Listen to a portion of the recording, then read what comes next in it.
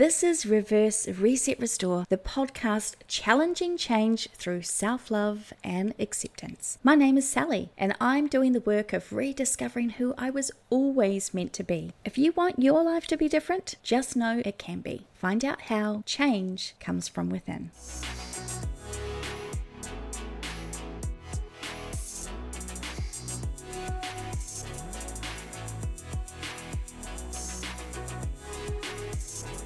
Welcome to today's episode. It is day 14 of a 31-day self-care routines, tips, techniques, our series, which is part of Mental Health Awareness Month here in Australia. Today we are talking about sparking joy in your life by the act of cleaning and decluttering your space. The idea of sparking joy comes from Marie Kondo and her cleaning style, also known as the KonMari method, which gained significant popularity in recent years, and for good reason.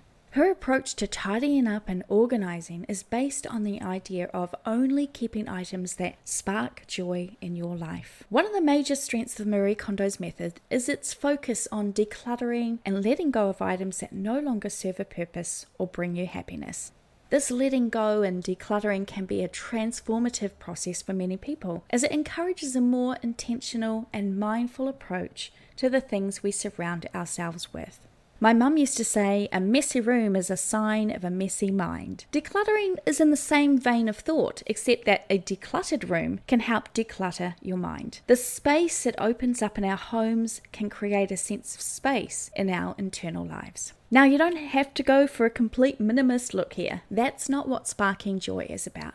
It's about mindfully releasing the items in your house that really don't bring you any joy. We watch Antiques Roadshow sometimes, and it always amazes me how many people will hold on to something they absolutely hate because it's been in the family for generations. The object is usually collecting dust or packed away, doing what exactly? Taking up room due to obligation, being underappreciated or undervalued and stuck in an attic or drawer because it's hated by the individual who possesses it. Its purpose unfulfilled, sparking no joy for anyone. That's how we can live our lives. Another topic for another day, I think.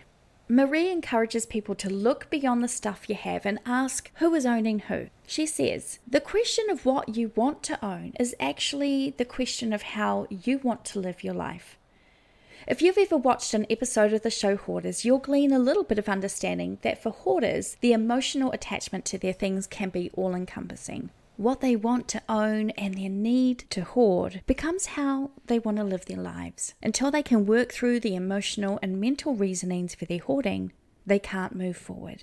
Marie's methodology is a little bit the same. She asks you to look at your belongings and gauge your emotional or mental attachments to them. Marie's emphasis on organizing belongings by category, such as clothes, books, and sentimental items, instead of by room, is also a valuable aspect of her approach.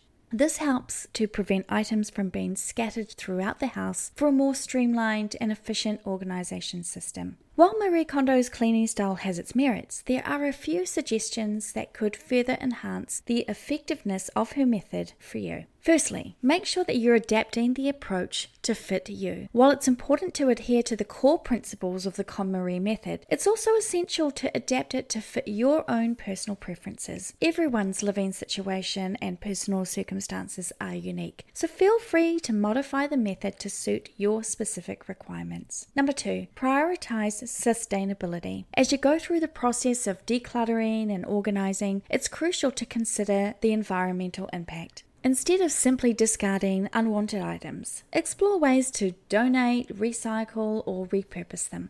This will help reduce waste and ensure a more sustainable approach to tidying up.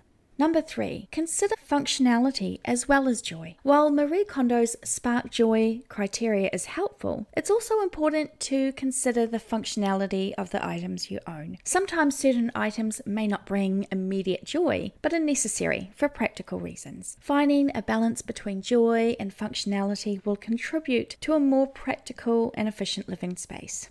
And number 4, maintain organization regularly. The KonMari method is most effective when it becomes a regular practice. Instead of just doing a one-time decluttering session, make it a habit to reassess your belongings periodically. This will prevent clutter from accumulating and help maintain an organized and joyful living environment in the long run.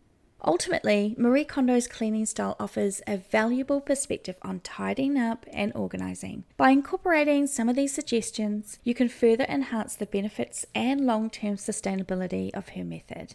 Thanks so much for joining me today. I'm tackling my bathroom cupboard today to spark joy and get rid of all those bits and pieces that inevitably end up tucked away in the bathroom cabinets. What about you? Have you been inspired to clean up an area in your home or office? Let me know over on the Reverse Reset Restore Insta page with the hashtag SparkJoy about what items are still sparking joy for you or what you were able to throw out, let go, or give away.